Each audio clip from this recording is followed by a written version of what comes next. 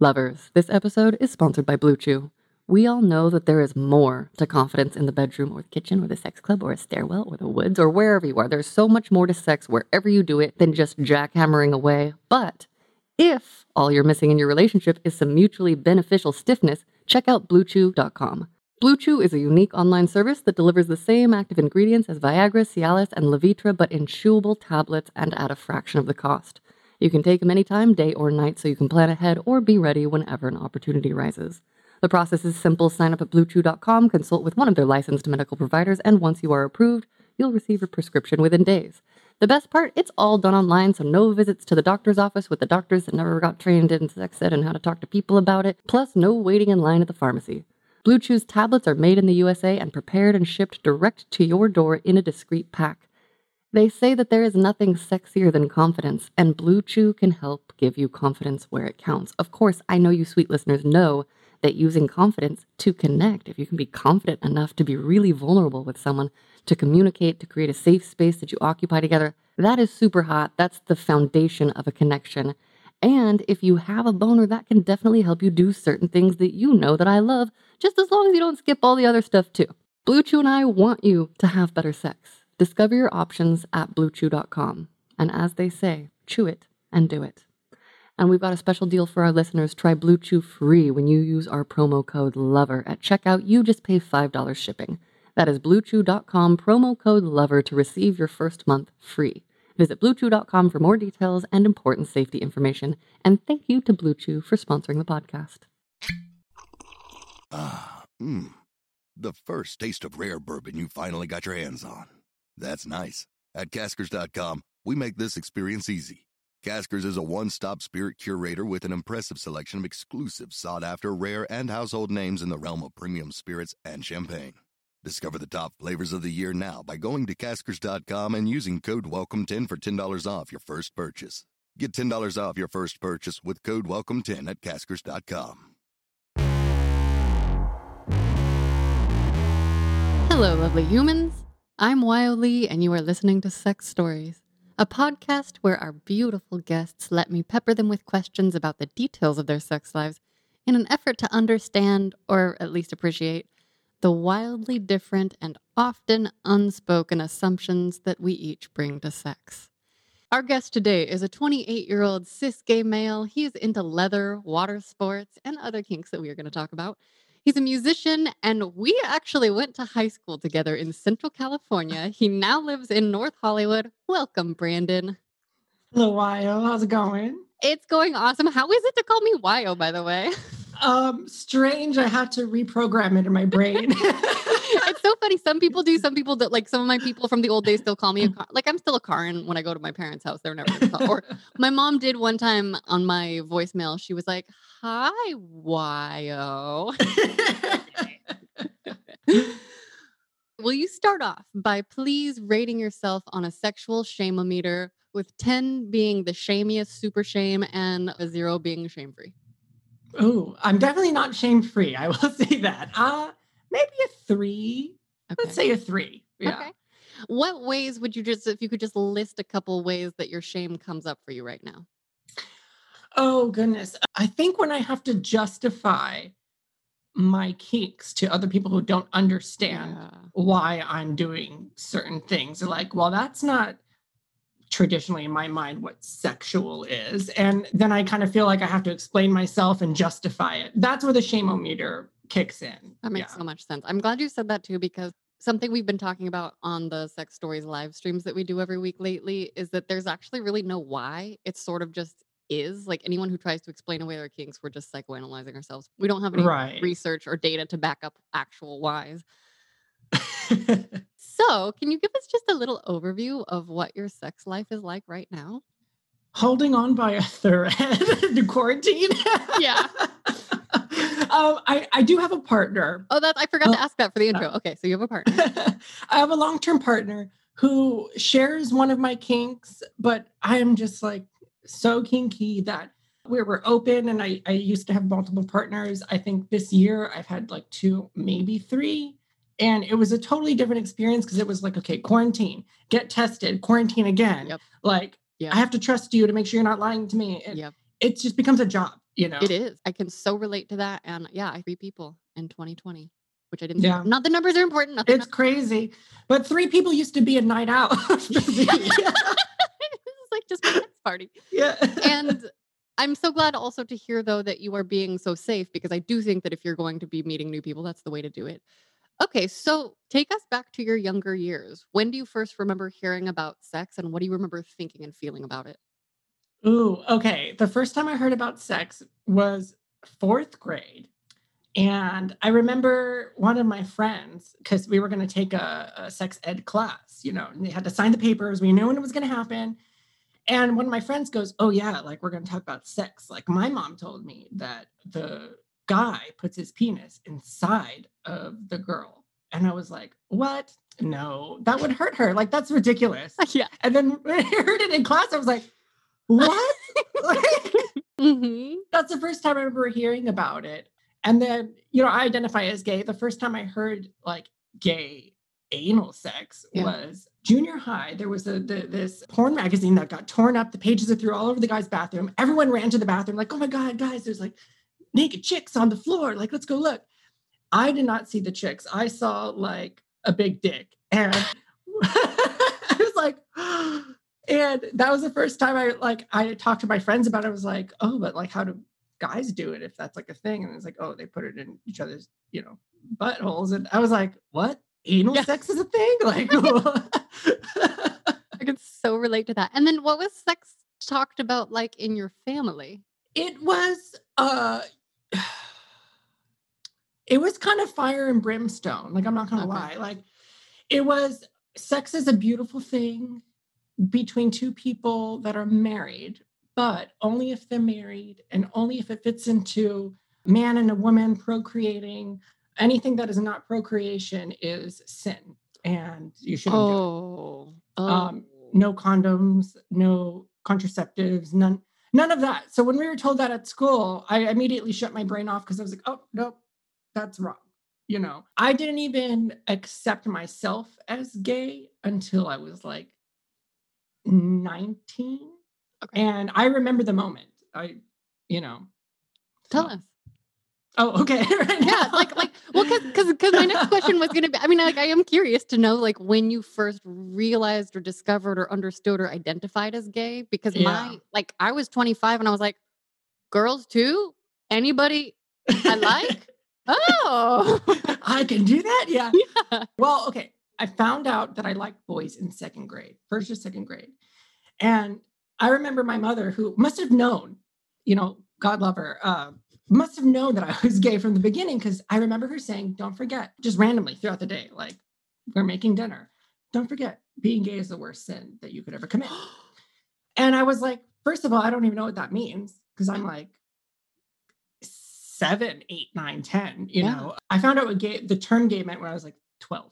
So she was telling me this before I even knew what it was. And then one day I came home and I started crying.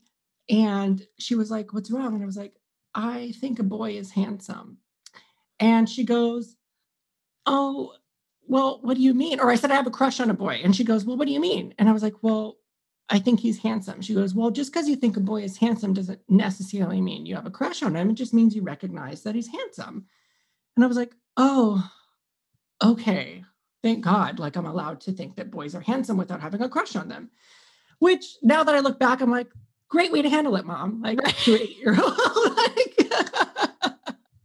Uh, But that was the beginning. And at some point I accepted, okay, maybe I'm gay, but I'm not going to act on it. I'm not going to live that sinful lifestyle. right. At some point I realized if you're going to live 100% honest, truthful, fulfilling life, you have to be okay with who you are. Yeah. And a big struggle with me was religion. And I just kind of came to the conclusion that if this God that, I grew up Catholic, Latino, if Mhm. this God that we so speak of is ever loving, then however he made me, he must love me too, because God doesn't make things that are not imperfect, right? Yes. Like if God is perfect, then, I mean, that's a whole other discussion, but it came down to, I thought, if my mother and father could love me in the midst of all of my imperfections, then I bet you God can love me even more because he's perfect, right? Yeah. So I remember going and talking about this and coming out for the first time. Oh, okay. Hold on. I'm not going to cry. No, it's okay if you do. I remember coming out to a friend who said just that very thing.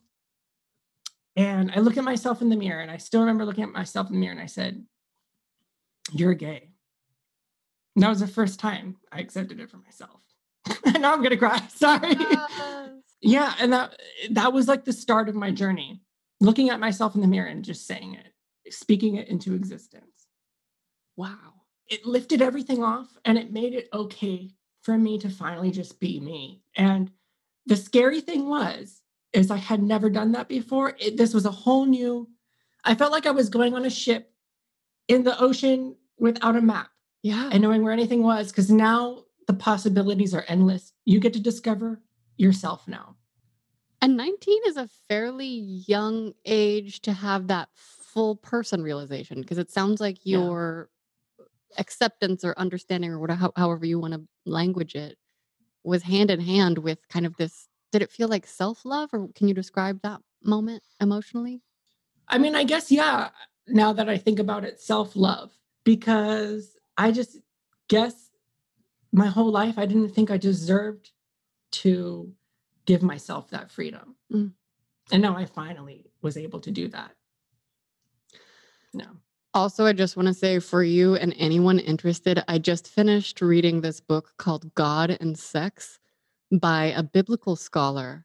I read it. Oh my! I love it. I love it. I want to reread it and like memorize everything, because it just also throws into such sharp relief how translation and interpretation and the bigotry of the writers is reflected in it. So yeah, it's so insane. I have to reread it, but I made my parents read it. I gave it to them. Okay, so that was my next question. What has that been like with them? What's your relationship like with them now, and how did they react when you told them? Oh God, it's still a struggle. Here's a weird thing. I grew up closest to my mother, best friend, sharing everything. When I came out, she clung to religion. She wasn't that religious before, I would say. Like, she would go to church and stuff, but she clung to the one thing that she could, which was religion. She became more religious. And let me make a differentiation. Not more spiritual, more religious, in the sense that we're following doctrine now. Yeah. Father, very down-to-earth guy. We were never close. But one day he goes, "You know what? I need to hear your story." He took a trip down to LA, sat with me for 2 days, just heard me. And he goes, at the end of it, he goes, "I still can't say I agree with you living with another man and having sex with another man, but I understand your story now. I understand where you're coming from, and I understand why you made the decisions that you made. So I'm just going to leave you alone about it." And since then, 2 years ago, 3 years ago, he's like, "I'm not going to talk about it." He has never mentioned the word gay ever again. So kudos to him. Like that's like really cool. But then how does it feel that he doesn't say it? Yeah. I'll take it, Okay. I'll take it. I wish it was different, but I tell myself it took me 19 years to come to terms with myself. Yeah. So I'll give them like half that time. And if it takes longer than that, then we're just going to leave it at that. I'm engaged. Congratulations. I didn't realize that. Engaged with a Y. Yeah. How is that the first time I've heard that? That's amazing. And my parents already said they're not coming. And I said, that's fine. You don't have to be a part of my life. You don't have to. If you don't want to, that's their choice. So. Wow. And I forgot, do you have siblings? I do have a sister. And I came out to my family when I was 20, 21, a year after being out or so. And it was Christmas Day. What a present. My sister walks in the room. My mom's hugging me. My dad's hugging me. They're crying. I'm crying. It's so dramatic. My sister asked me, "What happened? Did somebody die? Do you have cancer? What's going on?" I said, "Oh, I'm gay." And she goes, "Oh, that's it?" And I'm like, "Yeah." She goes, okay. And then I was like, well, how do you feel? And she's always kind of been the problem child. So she was just like, well, I feel better now because now the focus is taken off of me. Amazing. Is she older or younger? She's always been like the girl with the studded pants and she was a dancer for a little bit. Like she was always that kind of girl, Okay. Do you guys ever talk about sex at all? How far apart are you in age? 4 years. The extent of our sexual talk has really just been joking around about it. Like, I have these mirrors on our closets, and when I first moved in, she goes, "Oh, you can watch yourself having sex." Will you walk us through your early experiences? Did you do anything in your younger years? Oh God, no, Okay. no. Wait, also, what was it like at school? Did you ever I guess if you didn't know, then maybe it was fine, but, like, we grew up at a school where I feel like when we were there, it was still, like, not okay to be gay. Like, people would make Absolutely you not. know? There was one gay guy, and I think you'll remember who it was. I don't even remember his name, but he like walked around in stiletto heels. And I was like, well, that's not me. Hmm. So I must not be gay. Like I knew I liked guys, but I came to the terms with maybe in my senior year that, okay, maybe you like dudes, but it's not a big deal. Forget about it. You can ignore it. But I was just so distracted with school and everything else. I didn't put a lot of focus into it. And I didn't want to put any energy into it because I felt like it was not even a possibility.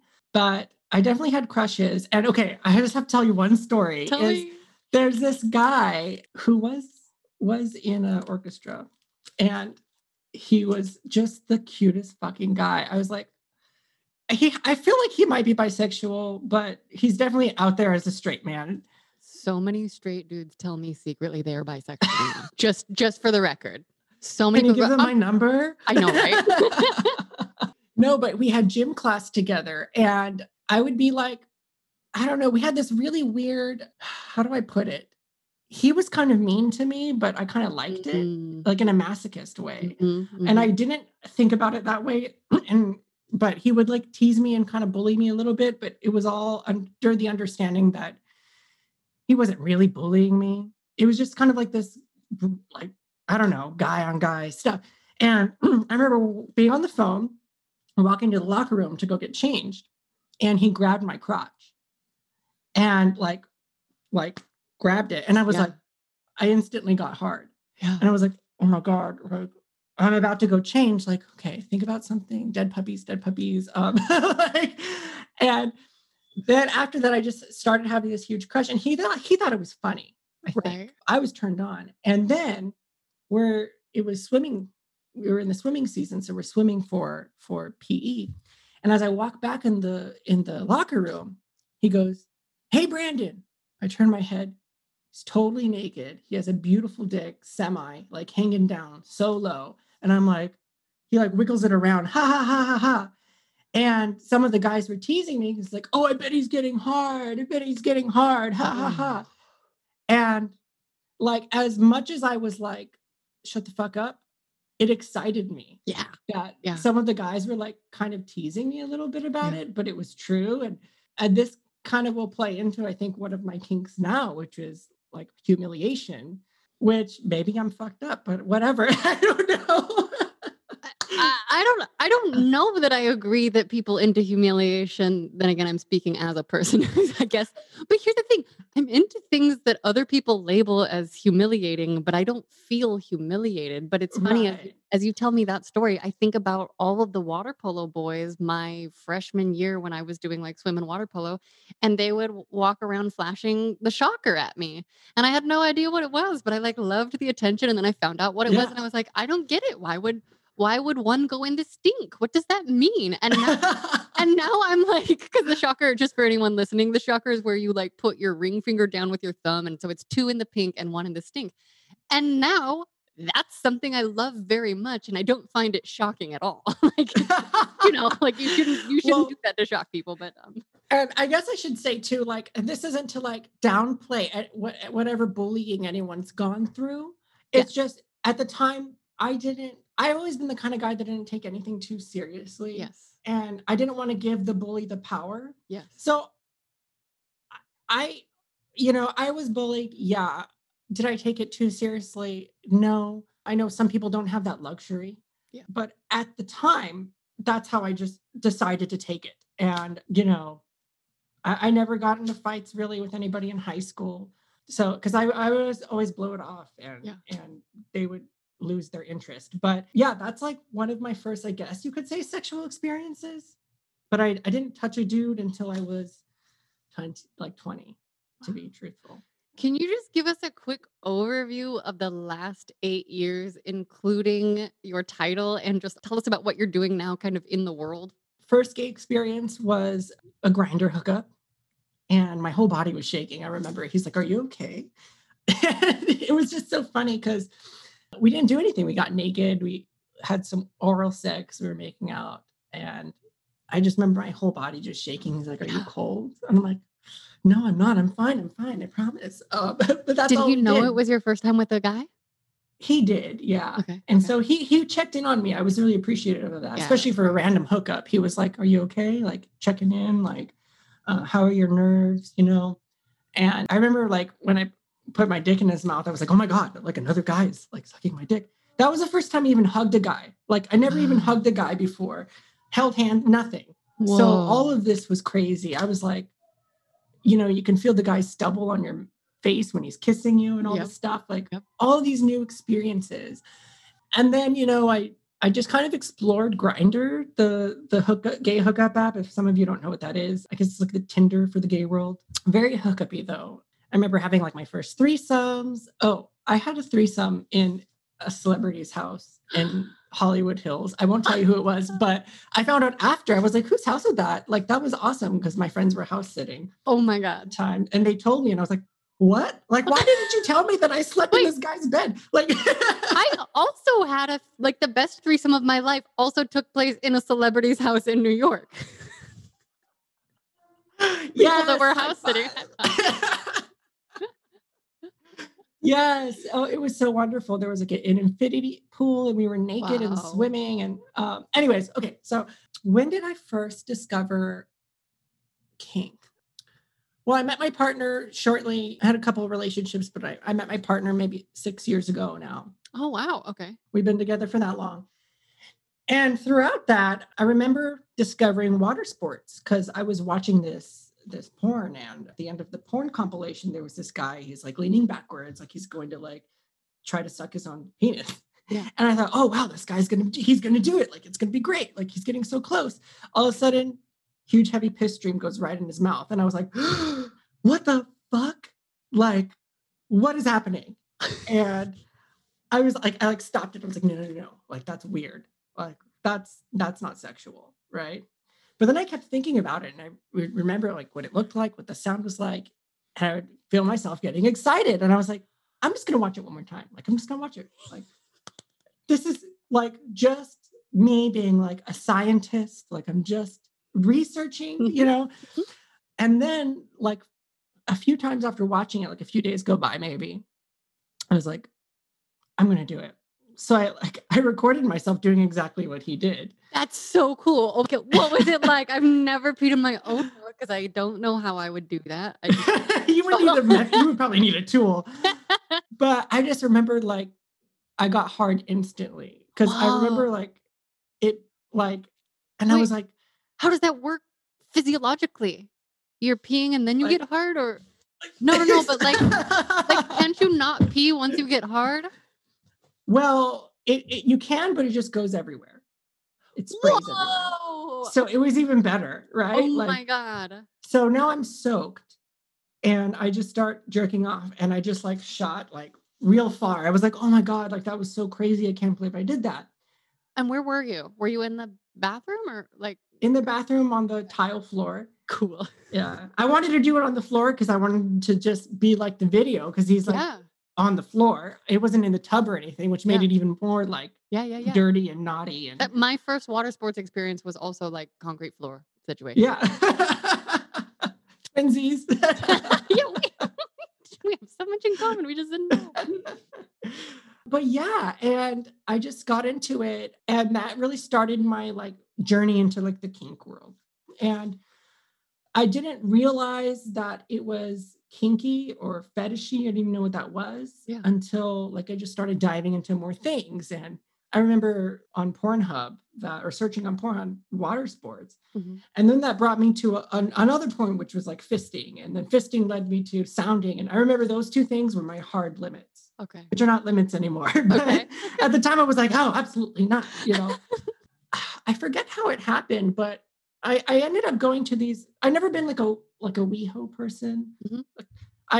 I would go to WeHo, but I was like, I already came out, like I've already come to terms with myself. I don't need more judgment. Not to say that people in WeHo are judgy. It's just that was my experience there. It's fun. I still go to WeHo, you know, to hang out with friends and stuff. But it just wasn't the thing that I wanted to go to that bar every day and have like a dance party or whatever. Everybody has their own things. So I ended up finding this place called the Bullet Bar, LA. And I thought, this is awesome. It's divey. There was like porn on the television screens instead of sports and Beyonce, you know, there's like dirty music on, like dark beats and everything. And I thought, wow, this is fucking hot. Like, this is great. I love this. You take your shirt off, you get, you know, I got a discounted drink. I was like, this is awesome. Oh, I love that. And lots of older men, daddy, I call them. And lots of daddies. I'm into older men, always have been. So the daddies would be attracted to me, who was a younger, shirtless, skinnier guy. And I would get all the attention. And it was just a great time. And that slowly became like my home bar. And then I discovered another bar called the Eagle LA, which is a leather bar here in Silver Lake. And that was interesting. I actually was in West Hollywood and I was driving home and I was like, you know, I think I'm drunk. Like, maybe I should stop. I should not be driving right now. So I was like, let's just Google the closest gay bar. Eagle LA was the closest. So I stopped in there. I went in there and I was like, I'll just have a soda or something. And it was packed. I'm telling you, like Disneyland on Christmas, like you cannot move past one person, you know? I was like, what the fuck? Everybody was in leather harnesses, full on leather head to toe. There was guys in jock straps dancing, like hairy buff men. There was like older daddies making out with other daddies. There was like some really kinky shit going on. And I was like in my preppy boy plaid t-shirt and tight skinny jeans. And I was like, where the fuck am I? Like, you know? And I was just like, how do I become a part of this? It was very clearly a community of people, a subset of people that I had no idea ever existed. I didn't even understand that kink was connected to the leather yet. I just saw leather and the smell, the touch, the sounds, every one of your senses when you walk into a bar like that is stimulated. It just screams sex. And I knew I needed to be a part of it. So that weekend I had planned a trip already to go to San Francisco. And Mr. S Leather is a leather shop in San Francisco, like one of the most famous. Mm. And I thought, I'm going to go to Mr. S and just pick up a harness or some piece of leather. The harness was $400. Yeah. They're expensive. I still have the harness today, but I went in there and I was like, let's just try it on. My partner was with me. And I love my partner because I was afraid we were going to grow different ways with this whole thing, but he's grown with me and allowed me to be me. And that's why he's been around for so long. Cause I'm like, wow, you really do love and appreciate me and everywhere I'm growing and going. Anyways, I put on that harness. And the second I put it on, all those feelings that I experienced at the Eagle LA when I stumbled in that night came back. Like I felt powerful. I felt sexy. I felt like part of this now legacy of leather people that have just been around since like however long, you know? Yeah. It's like, wow, this feels right. And that began my journey into leather. A few years go by and I'm just kind of bobbing around the leather community, kind of minding my own business, making friends here and there. I find out later that the Bullet Bar is also associated with leather. I had no idea, but I remember seeing a guy walk in with a vest and it said Mr. Bullet Leather 2017. And I went up to him and I was like, what is that? What does that mean? And he's like, well, like every bar, you know, every leather bar every year they have a contest where people will compete to represent the bar.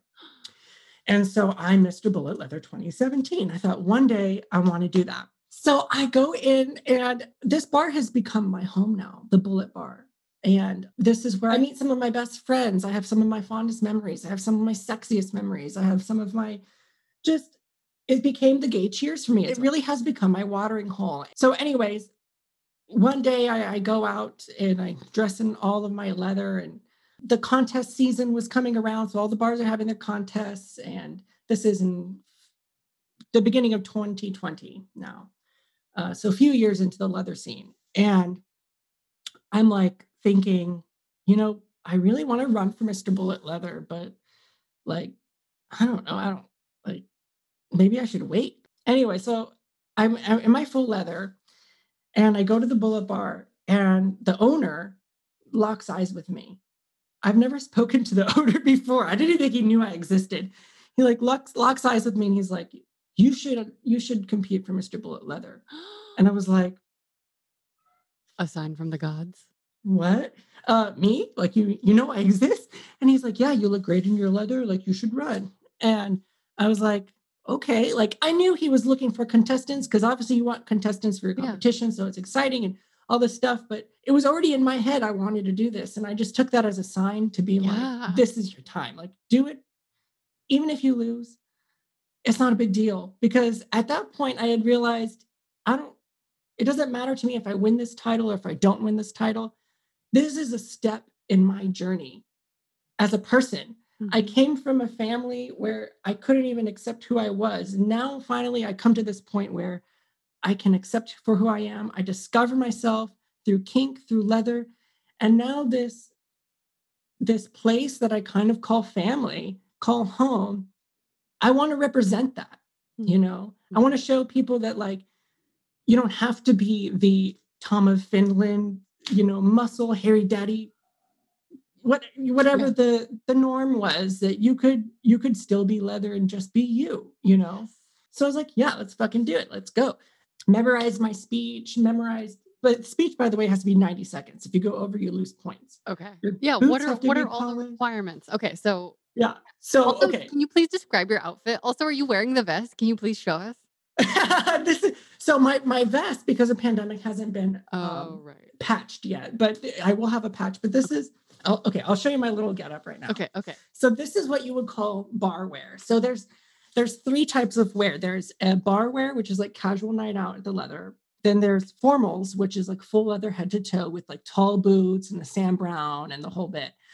And then there's Sam Brown. Wait, what's Sam Brown? Oh, Sam Brown is like the little strap that goes around your shoulder into your hip. Oh, I didn't know what that was called. Oh, okay. Yeah. Great. A lot of it is like military and biker inspired, because that's where leather kind of came to. That's its inception, basically. Mm-hmm. Then there's the jock strap wear. These are the three levels in the competition. So jock strap means you're wearing like a leather harness with a jock strap or something revealing. Yeah. So this is my like bar wear. Okay. This is my hat with the yellow trim, and yellow in the leather world signifies water sports.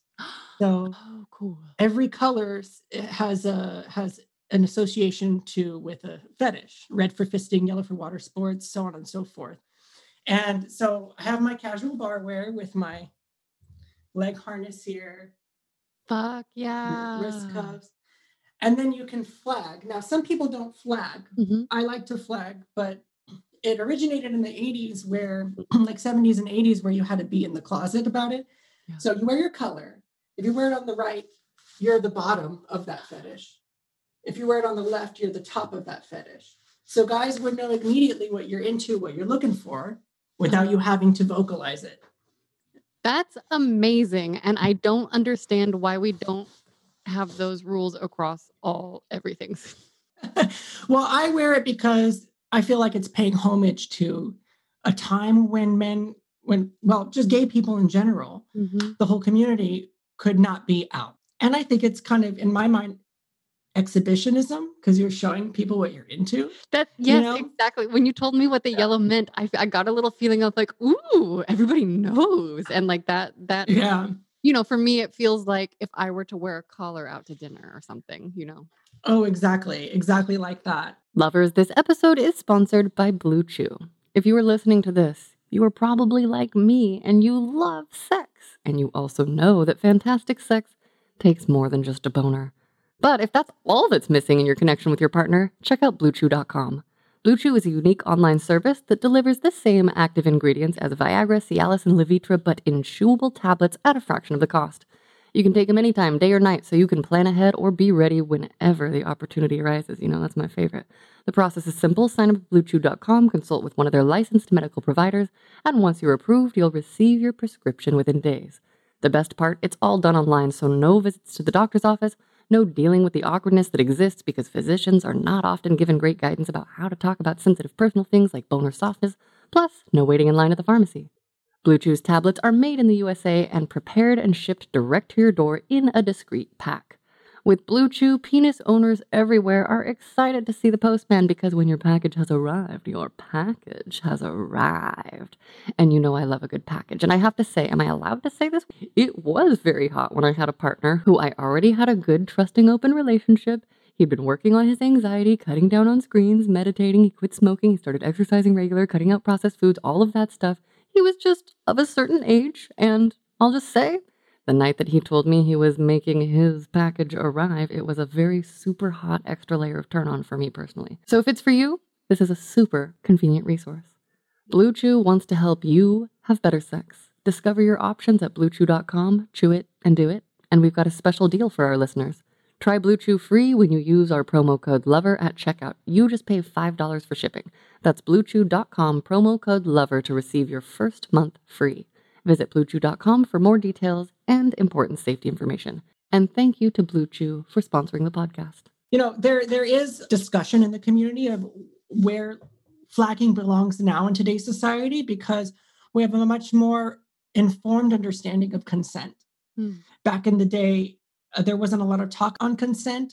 So, you know, you could assume that someone was into something, and if they were flagging, they were out there and they were ready to play. And so you just went in. Versus today, if someone's wearing a color, it may or may not be associated with the fact that they're into that kink. It might just be that they like that color. Right. And they're wearing it out that night. So discussion is more of a thing these days than... So yeah, there is like a whole kind of discussion in the community, like where flagging belongs in our culture today. On the note of discussion, can you take a moment to share your experiences around any conversations that have to do with safer sex? Definitely.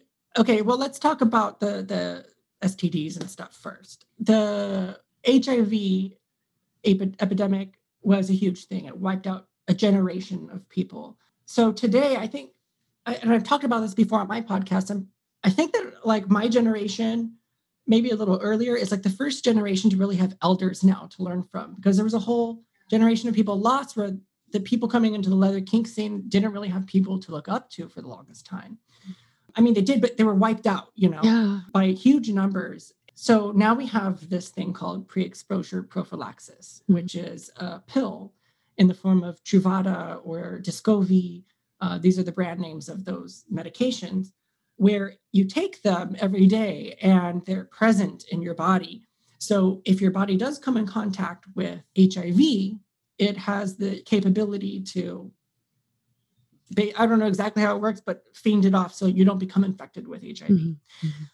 And then, you know, we have people who are HIV positive who take those medications and other similar medications that keep them from becoming detectable. If you are undetectable, then that means you are undetectable, untransmittable. You can't transmit the disease.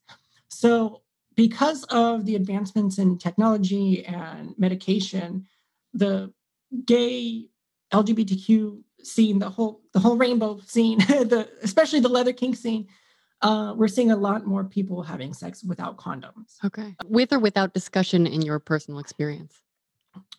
Here's where it gets hairy. Okay. So when I started PrEP, I started pre-exposure prophylaxis as a preventative measure back when it first came out, maybe like 8 years ago or something. I was like 21. I thought, of course, like I'm young, I'm in my 20s, I'm high, at my highest sexually, like I'm going to be taking this medication. And even then I would use condoms because I thought, well, this is just like a last resort kind of thing. Like I don't want to get any other STDs that you can still get without using condom, gonorrhea, syphilis, any of these other things.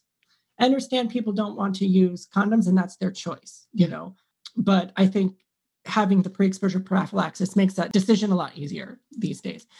So, sometimes I would have sex without a condom, sometimes I would, and I would just deal with my decision later. If they had repercussions, they had repercussions. I was prepared to make that decision, But I noticed that I was getting a bad reaction to the medication. Everybody's body's different. So I had to stop taking the PrEP. At that point in time, because PrEP was so new, people didn't really question whether or not to use a condom. They were just thought, oh, this person wants to use a condom? Sure, like, fine. We've been doing this since the 80s, It's not a big deal. I jumped back into the hookup scene where recently, and that whole dynamic has changed from my experience. I can only speak from my experience. Mm-hmm. I was in a backroom situation where they call it a dark room situation where everyone's kind of just like fucking around. And this hot daddy's right there. We're making eye contact. We get up close. We start kissing. We start touching. And I pull out a condom and I start to unwrap it. And he takes my hand and he goes, oh, I didn't expect that. And walks away. Oh, wow. And I thought, okay. And at this point, I'm not on PrEP anymore. Yeah. So, okay. I go up to another guy. We're messing around. He goes, turn around. And I'm thinking, there's no discussion here whether or not to use a condom. So what I've realized is that now, in my experience, it seems from those experiences that it's assumed that you should be taking PrEP. I never try to should people, but I'm saying that's what the assumption has kind of become, that you're on PrEP and we're not using condoms because this is, we're sexual rebels and this is a revolution. We've come this far. Why are we going to use condoms? We don't have to. So it's kind of become that thing. Pre-pandemic, I got back on PrEP and I just kind of went with that, understanding that if you're going to go into a sex party kind of thing or a dungeon and you're playing with people that you don't really have that much discussion with, it's just a hookup scene, then maybe this is, maybe Brandon, for myself, not for anybody else. If you're going to go into that situation, Brandon, then maybe the decision that you make is that you're just not going to use condoms in those situations. And you have to be kind of okay with that. And if I really, really was gung-ho about using condoms all the time, I would not take no for an answer. Yeah. So I just think you have to be confident and empower yourself to make the decision for yourself. Have you ever given or received a blowjob with a condom on? I've received one, and it was so interesting because it was in a glory hole, and I didn't even know I had a condom on. He just went in. He went to town, and I'm assuming but I don't know who was on the other side. Could have been you. It wasn't, but I do want to experience a glory hole someday. That is on my bucket list. I haven't gotten there yet. And also, I want to be one of the people that can put a condom on with their mouth so sneaky that you don't know. Yeah. I want to be that person. I pulled my dick out and I was like, there's a condom on my dick. How did that get here? That's amazing. And, to me, I've talked to a couple guys who said they have a condom fetish. Really? Now, think about this for a second. Condoms, for the longest time, were necessary, right? But think about a latex fetish. Yep. Now that's on your penis. And if you think about how it squeezes around your dick, it's sort of like a cock ring. Yeah. So, I've never really had problems with condoms because I've sort of looked at it that way as well. But it's just interesting to have all these different opinions about the whole condom thing, I just like to ask, and I do say it as often on this podcast as I possibly can. I got herpes in my throat. So that's, if you're on PrEP, I feel like herpes is kind of the worst case scenario in terms of it's not the curable one, but also penises are a lot more resilient than mucous membranes. And so, they got little helmets on. So who knows what's going to happen? Yeah, that's the main thing for me when I go into play spaces. I'm just like, am I going to take this risk today? Yeah. Now, here's one thing I will say about the kink community from my experience is that because we're on pre-exposure prophylaxis, a lot of us are, we are required in order to keep getting that medication every 3 months at a minimal to be getting tested. Yeah. So if you're getting tested more often, then you know whether or not you're transmittable for Also herpes for and herpes, gonorrhea because and all usually these you have to things. ask separately for herpes, like at AHS and the other places, you have to request it. You know, that's actually true. Yeah. I mean, my insurance does that. That's good. I know That's great. some insurances don't. Yeah. I mean, Um, and there are literally doctors who are like, "It's not a big deal. You don't have to tell your partner." Like, there's so much weird information and yeah. stigma around it that so I like to talk about it. Okay. But now I would like to talk about more of your sexy details and what you're into. So Okay. I feel like you have a jillion stories. Start by telling me things that are like biggest turn-ons or favorites. Like, what do you love the most about sex and your kinky self? Goodness. I think the biggest thing for me is the energy. Mhm. It's all about the energy. I consider for myself a switch between being more dominant and more submissive. And depending on my mood or the person that I'm with and the energy that they're getting off, I feed off of that energy. So if you come on to me and you're like this more dominant kind of guy and you're into that, then I kind of will fall into the subspace and headspace or vice versa. And every kink sort of takes me to that place. Then you have like the kinks that are like not like a power exchange kind of dynamic where it's just taboo, like pissing in your mouth Yeah. or fisting, or well, even fisting can have, you know, some subdom things, but or urethral sounding is my newest fetish, which I never thought I would do. Tell us about that, please, and like how you finally decided to go there. Okay, so if you don't know what urethral sounding is, it's where you put your ear up to a guy's pee hole and you can hear the ocean. No, it's not. That's not what it is, you guys. Uh, it is where you take a metal rod or some kind of device that is similar to a metal rod and you put it inside of the urethra to penetrate the urethra and oftentimes all the way down into the prostate. So we're talking about like a 6 to 7 inch long rod that you'll put in. And they come in different gauges, different thicknesses. There's thin ones, there's curved ones, there's straight ones, there's twisty ones, there's all kinds of different shapes and sizes. Yeah. Yeah. What does that look like once it's in the cock? So it kind of looks like a drill. You know how the drill Is has it like a wiggly twisty. looking? Like, is it like, does the cock get twisty looking or is it just the inside the feeling? No, just the inside the feeling. Oh, Yeah. wow. But I will tell you. Have you tried No, not a twisty one. Okay, sorry, I get too excited. Okay, you will tell us.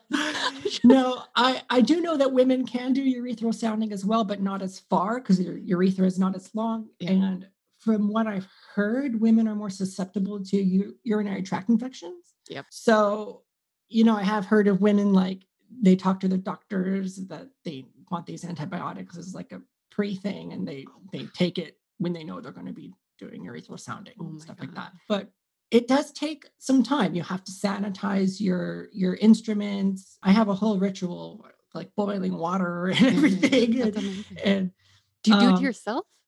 Walk us through the process. Okay, so you're like, yeah. So, and I actually have a bonus episode out about this called sounding. And basically, what I do is it's a surgical stainless steel rod, and then you'll boil it in hot water for like 20 minutes, and you take it out, you rinse it off. I wash it with soap and water prior to that, and then I go over with a alcohol swab, and I make sure I'm clean bathed, you know, and then I do an alcohol swab over the head of my penis.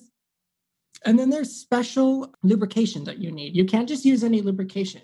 If you use something that your body can't process in the urethra, then you're going to get a urinary tract infection or some other kind of infection. But they have what they call Surgi lube, which is sterile lube. I'm not talking about spermicide. I'm talking about like sterile. It's not going to attract like that bacteria in the same way that other lubes might. You can also use like mineral oil, but Surgi lube is the safest. It's really meant for medical play like that. And then afterwards, after you're done sounding, I always drink like 3 or 4 glasses of water right before and you urinate to flush out whatever has been lodged down in there. There are silicone sounds, but I still remember the first time I did it, I was like, okay, like soft, right? And I'm like putting it in. And then all of a sudden, like I get just this much in, like just the tip of the sound in. And I'm like, oh my God, I just put something in my penis. Like, I can't believe it. And all of a sudden, I'm just holding it there and my penis starts to grow up around it. Oh my God, that's so hot. And I'm looking at myself and I'm That's thinking, oh insane. my God, What did it feel what's like? happening? Yeah. Like, what do I do? Lovers, this episode is sponsored by Blue Chew. We all know that the foundation to an awesome sex life is excellent mental and physical health, but if proper rest, exercise, and a healthy lifestyle aren't leading to the blood flow you'd like when and where you'd like it, check out BlueChew.com. Blue Chew is a unique online service that delivers the same active ingredients as Viagra, Cialis, and Levitra, but in chewable tablets at a fraction of the cost.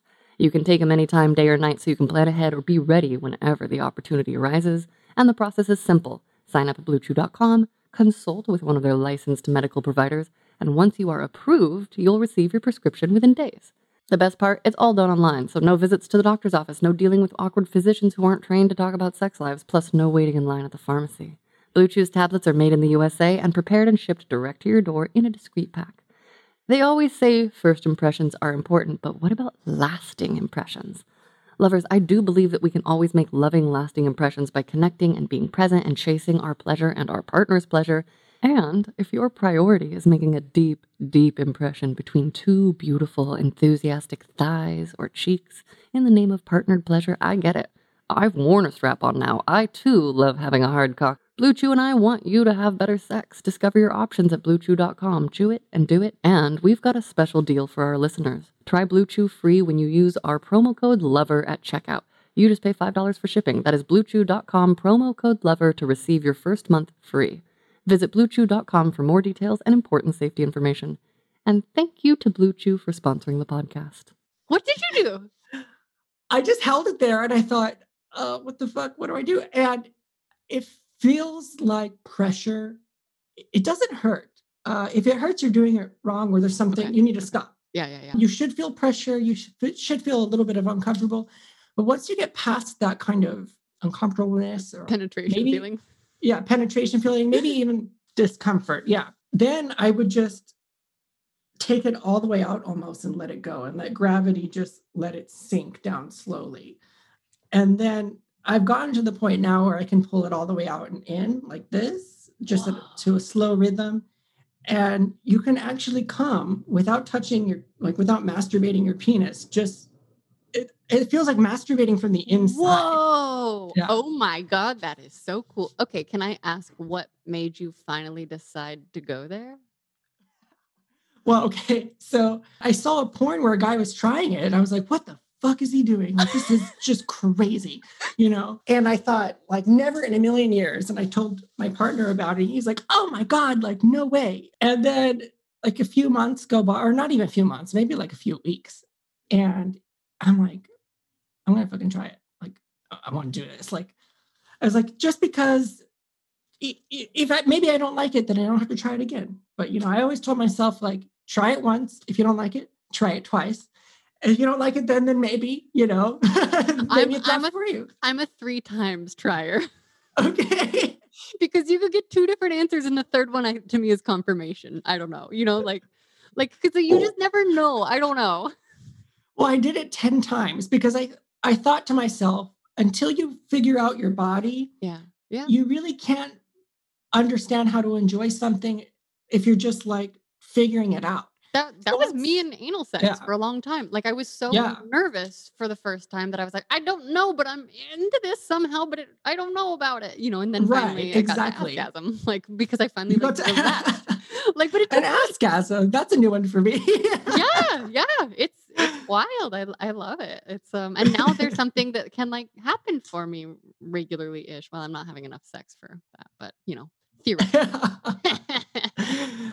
But yeah, I did it 10 times. And then at the beginning, I told some of my friends who were into it, I was just like, yeah, it's not really my thing. But once I figured myself out, I was like, you know what? This is something that I'm into. Yeah.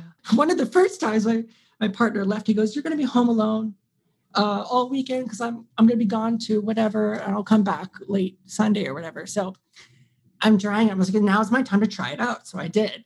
And like right mid through, I hear the door open. And I was like, shit. What do I do? Like I'm naked with this sound in my cock. And like he opens the bedroom door and I just drop it to the floor and you hear click, click, click, click, click. And I'm like, cover myself. Like, I told him later what it's all about. And he just laughed. He's like, okay, whatever. Like, why were you shy? Do you not talk about this with him, or what's that like? I didn't want to like say it and make it known unless I knew I was actually into it. It was private exploration. Yeah, private exploration. Okay. So once I figured out if I like it or I don't like it or whatever, then I would be like, oh yeah, I tried this and I liked it or I didn't. I love that. Oh. So yeah, that's one of my, I would say, favorite ones because it's just so taboo. It's like, oh my God, you're doing something totally like naughty. Like, can you just run us through off the top of your head anything we haven't mentioned yet that you're into? Like, you mentioned threesomes. Is that a regular thing, or is it something you did? Like, just whatever I just want to hear more stuff. And that I wouldn't say threesomes are like, I like exhibitionism. So the more people, the better, but only for the sake of being seen. Got it. Not that I want to be like exposed or anything, but like if I'm at a sex party or a play dungeon, like I like that other guys are there watching me, or even women. Like if women are watching me, I'm like, great. Like, I don't know if you know about like the chat roulette sex websites where you can kind of like chat roulette and it's specifically for sex. I just learned about Chatterbait, something like that. Okay. So there's one called like, I think it's called like Dirty Chat Online or something like that. And it's just like this where you're Zooming with like two people or one person and you just click and it goes to the next camera. You click and it goes to the next camera. It's live. I like that too. Yeah, it's interesting.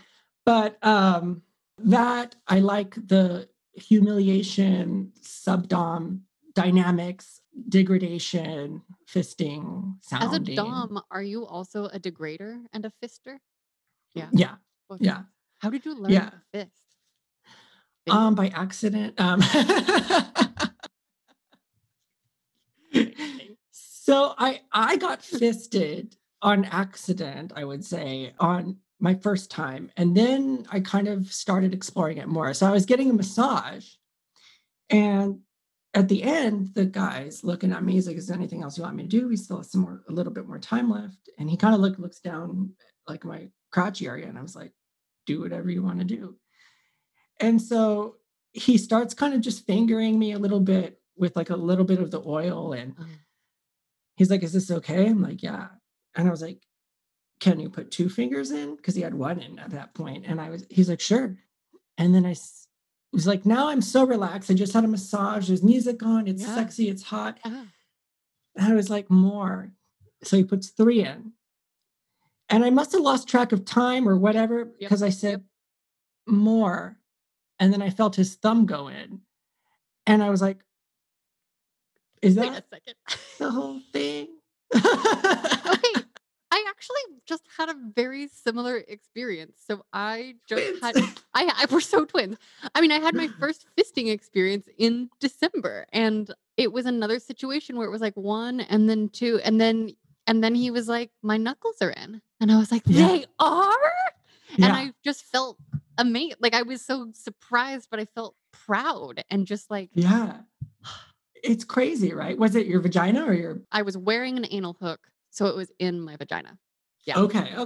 Yeah. So wow. But I would be curious in all the holes. I just don't know. Yeah. I'm really out of training. Like I used to have a big butt plug that I would play with, but I need to get retrained. So that's one of my first experience with that. And as a dom, the last day the bars were open, I went out to the Bullet. And afterwards, there's actually a bathhouse, a gay bathhouse down the street from the bar. I wish I could. I know I live in the best area.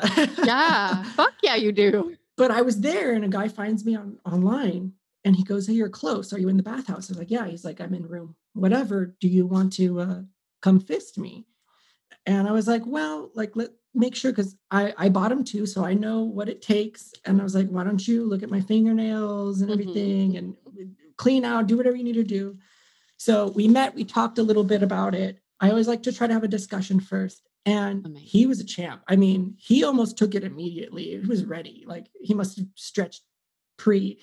And it was insane. I was like, I think we got to 10 full on like punch, punch, like all the way in, all the way out kind of thing. Whoa. And I've never experienced that before, but that was my last night out before quarantine Oh. officially began in Los Angeles. And it was a night to remember. Yeah. Oh my God. I'm so glad you had that experience right before everything shut down. But also, oh my God, I bet you want things to open back up so bad. Yeah, Go literally open back up. I know. Oh, I forgot to ask you. I've been trying to ask this at the beginning. Did you ever learn anything about consent growing up? Ooh, that's a good question. No, Me neither. not in the way that I understand it now, because in the traditional, however I was taught, consent was the fact that you were married. Like, Right. you know, Good point. so. I would love to hear just a few details about how you like to touch yourself, like non-kinky, just like masturbating. Like, when did you start masturbating? How do you touch Oh, yourself? What are the details of your penis sensitivity, etc.? And can we yeah. squeeze or bite your balls? Like, what are they like? Not we, like not everybody, but I mean just like the general we. I want a T-shirt with all the crazy things you say to me. Just write them, yeah. Let's see here. I discovered ejaculation. I was on the swimming team when I was 11, 12. And I came home and I took a shower and my parents were gone and I just lay naked down on the bed. And I was hard at the point. I didn't really understand what hard was. But then I was like, oh, this feels good, like on my penis. So I started kind of moving my body a little bit. And I wasn't like jerking or humping, or I was just kind of moving. And at some point I felt this crazy sensation and I like shot all over my covers. And I was like, oh no, what just happened? Like, what was that? Like, then I realized I would get that when I was climbing poles and like ropes. So we had like a huge pole in our backyard and a rope, and I would like go back there because that's all I knew how to do. Every time I climbed this rope, I come like, so I would go to the backyard and just shoot. Like, that's the best young masturbation story I think I've ever heard. That's amazing. Yeah, I like 3-4 times a day. I like go climbing. Like, your parents are like, he just loves climbing. Yeah, that's great. He's so athletic. Exactly. And then I got to realize, now you're gonna love this. The same guy who grabbed my crotch and flashed me in high school taught me how to masturbate in orchestra in junior high. Because I told him that this had happened, and he was like, "Oh yeah, that's called semen. That's when you jack off, that's what happens." And I was like, "Oh, it is?" Like, he's like, "Yeah." He's like, "Yeah, I can bring you a jar of mine later if you want to like see what it's like." And I was like, "What? Like, why would I want that?" He's like, "Oh, I'm just kidding, blah, blah, blah." And then he was like, "Well, next time you're in the shower, like get some soap in your hand. And when you're hard, like rub it, squeeze it and rub it up and down until you feel the sensation. And that's called jerking off." And so I tried it. So this guy has like been in my mind for years. You know what I mean? Like building up to him flashing me. Like, whoa.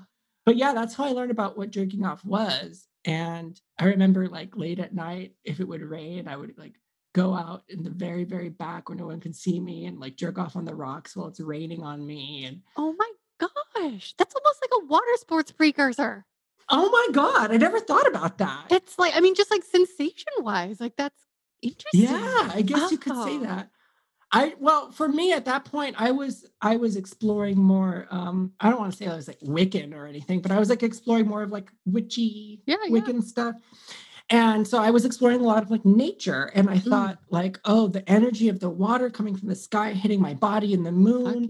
And the sexual energy. And that's what I was really excited. So I would go in the backyard late at night sometimes to masturbate. Oh my God. And you could bite my balls. So okay, that's so cool. Do you tell people that, or do they just figure it out and like grabbing and squeezing? Like, what's the ball etiquette that you experience? I like to have like my balls like sucked in all the way, because I like to feel the facial hair like around. And then But what I really like is not to have the testicles themselves bitten, but the scrotum pulled with their lips. Yep. I don't know. I discovered that on accident with a partner one time where they kind of did that, like this. Yeah. I guess you can't see it over the podcast if you're It's not like a watching, bite but with your lips. a bite with your lips. Yeah.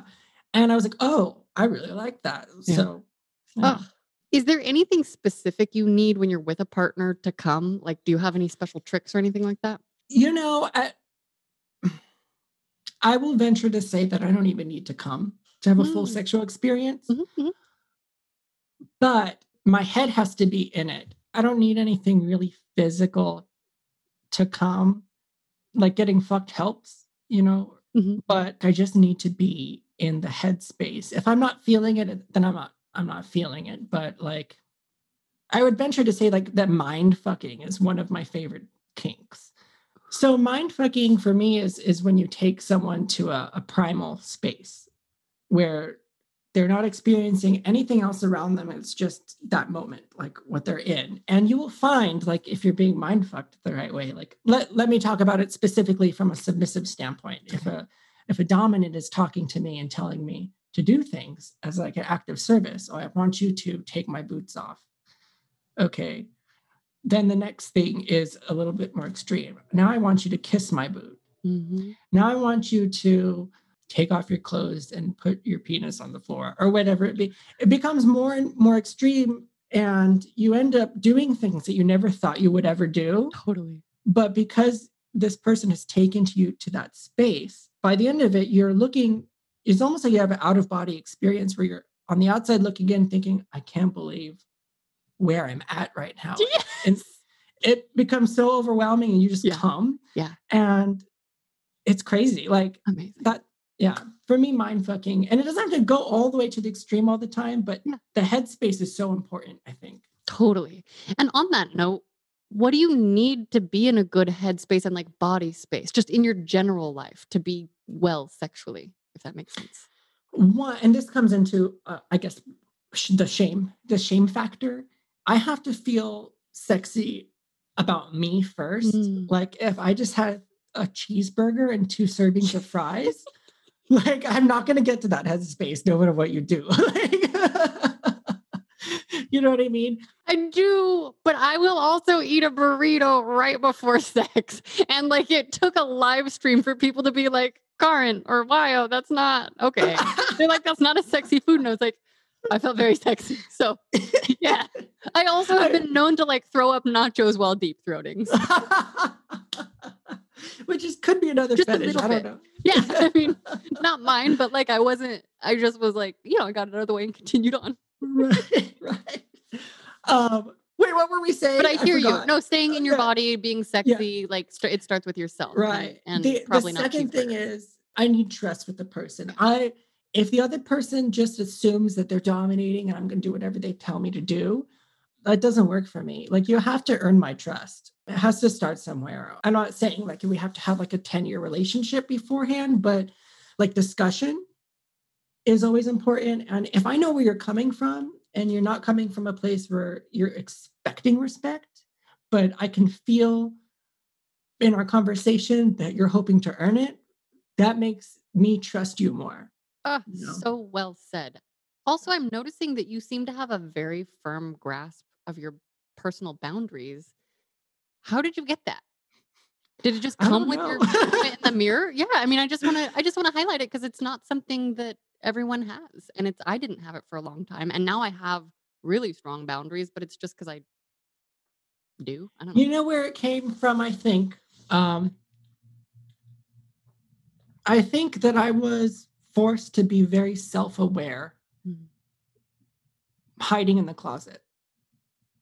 I had to figure out if my hand was on the table the right way to not be found out as gay. I had to make sure I was sitting the right way. My legs weren't crossed. I was thinking about every micro movement every day of my life, 24/7. So I was always very self-aware. And that made me very emotionally aware as well, because I had to look into myself and tell myself, oh, it's okay that you think this boy is handsome.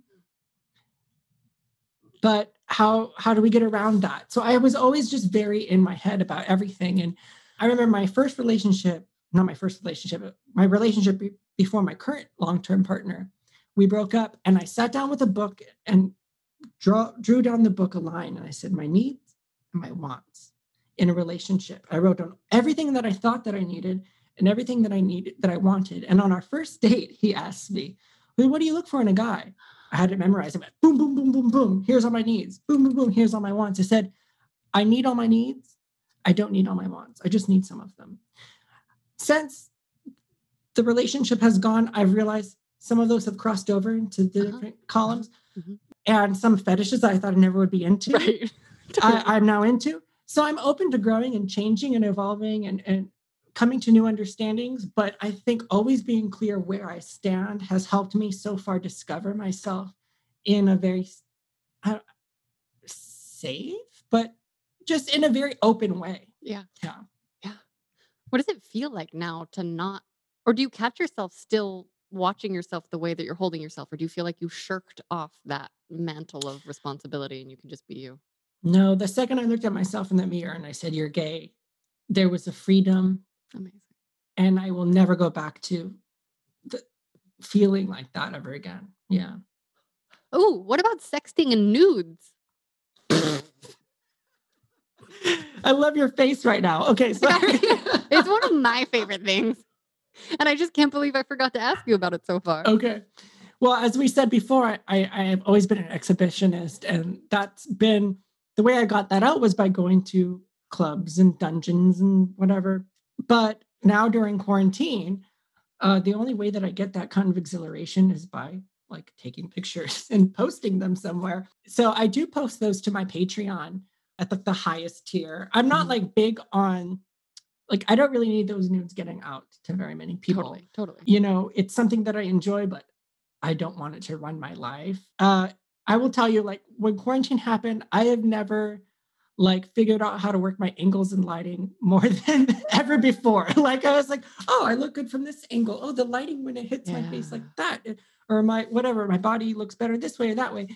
And I get turned on taking pictures of myself. This is really narcissistic. I'm sorry, but when I'm taking pictures of myself and I'm telling myself, oh, these are going to be like available to somebody. Yes. I get excited, and every photo shoot that I do with myself, I come like at the end That's of it because I'm like excited about it. No, we have to turn on. And I want to push back on the idea of narcissism because we're first of all living in a society where we are listening to ourselves, watching us, all this stuff all the time. Yeah. But I just think there is a difference between healthy narcissism when you're like, here's this thing I like about myself that I'm going to share, and like the completely unconscious, like black hole of ego need narcissism. Yeah, I mean, I don't like jerk off at looking at myself in the mirror. Which but many people do, and I don't think that's a bad thing. But it's just like it's your turn on, so I want to celebrate it. Yeah, it's true. It's like if you're turned on by it, then it doesn't necessarily have to be narcissistic in a bad way. Yeah, exactly. What other toys do you have that we haven't heard about yet? Carlos. Carlos is my first love after my last breakup.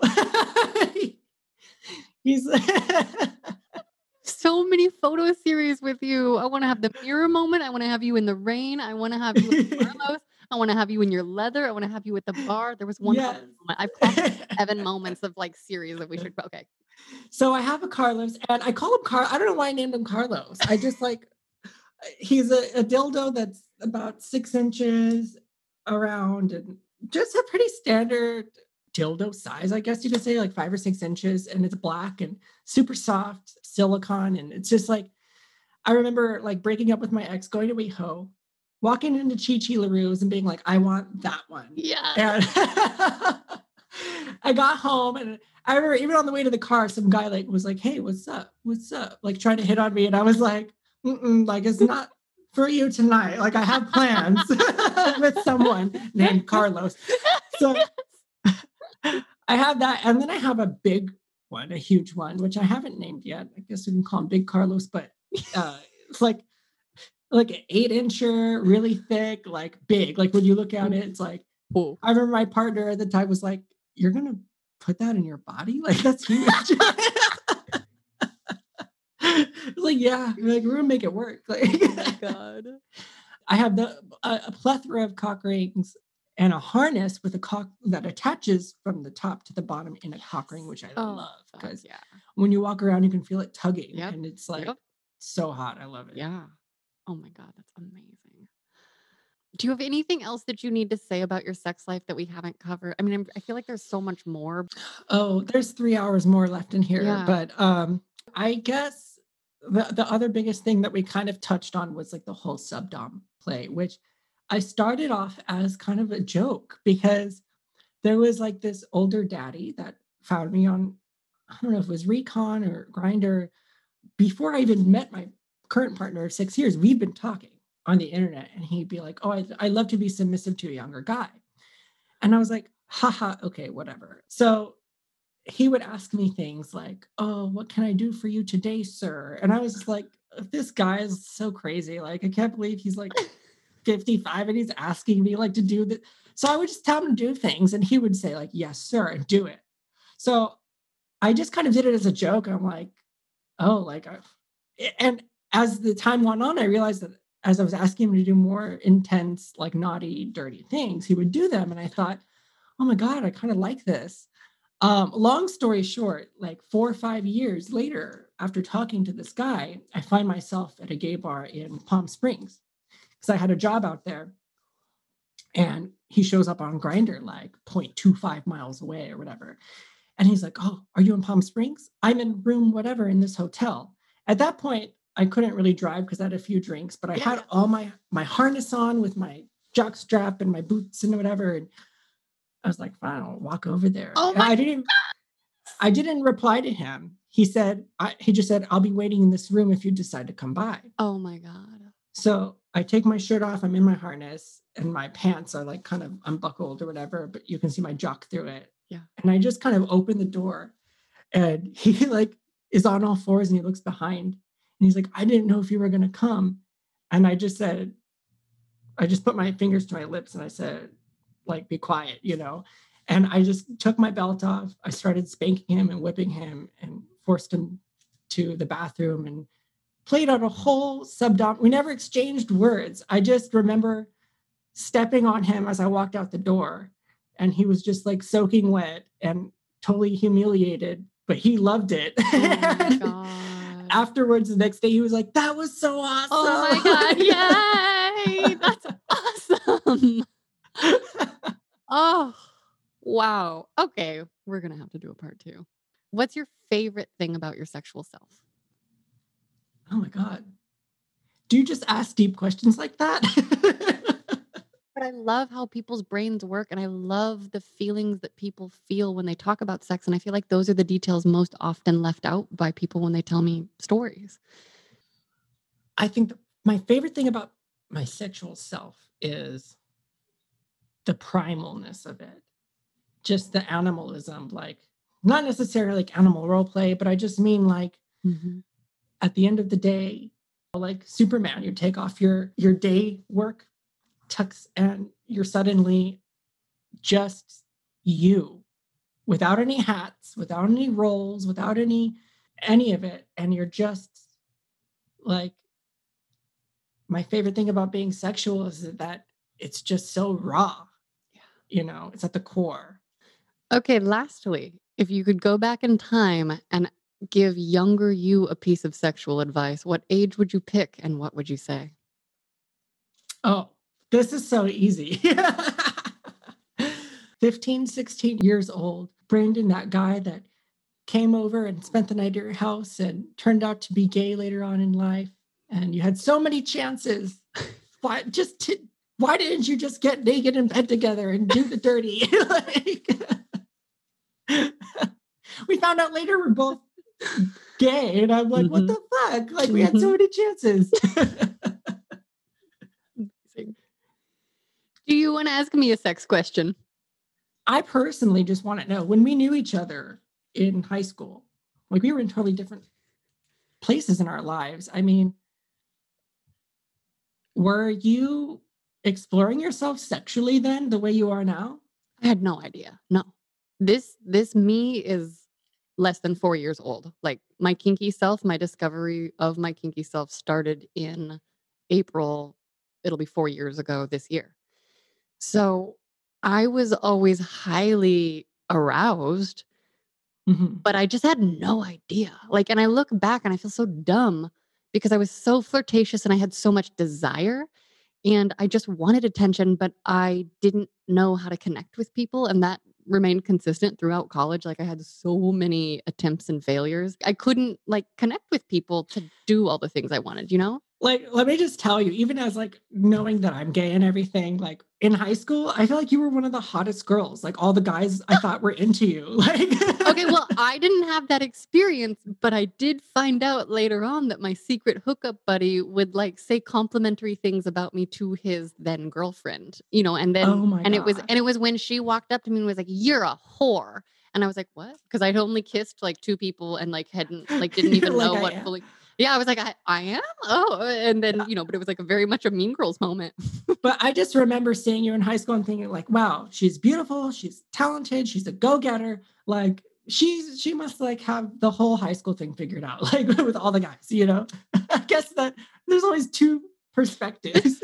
Just a studious workaholic that like really was idealistic and like had so much desire, so little information about what to do with it. Like, I was giving blowjobs before I realized that those were sexual because I just liked it so much. Like before I'm like, and someone described it as oral sex, and I was like, oh, Oh yeah. um, Okay, guess wait, I one don't more figure it out. question Yeah. is if you could go back to your like high school childhood self or whatever and give yourself like one specific sexual activity that you would have liked to have done at that point, what would it be and why? In high school, I was Yeah. such a baby. I didn't know any. I mean, I just wanted to have sex. Like, I didn't have sex until I was 19, and I got rejected 3 times. But I can't even believe that. I Like did. I did. I did. I think if I could go back to my younger self and like gift her something, and in this fantasy, she's like ready and like yeah, grows emotional in that maturity and space. whatever and is able Yeah. to enjoy it. I would let her know what submission is and what it meant. Mm. Because if I had understood the framework that kink comes with, the communication, it's lowered my anxiety levels so much. And I was 27, so I spent the first 8 years of my sex life being incredibly confused. Because you know how a lot of people are like, "Well, you know, you can just tell." I can't Yeah. tell. Like, I cannot tell. I don't read human emotions very like, I'm just like, I'm wrong a lot. Sometimes I'm very right. I'm very good at pattern recognition, but, like, figuring out sneaky emotions, I don't have Yeah. that skill. So, I wish that I had just been like, "Hey, there's this thing. It's called being submissive. Just learn about it and then talk about things and don't be afraid." Like, she would have been so yeah, happy. Like, I absolutely. would have been so happy if I've been like, "Yep, you can just lay there and get fucked, and that's your order. You'll love it." Do you find that you do a lot more verbal communication or nonverbal communication with your sexual partners?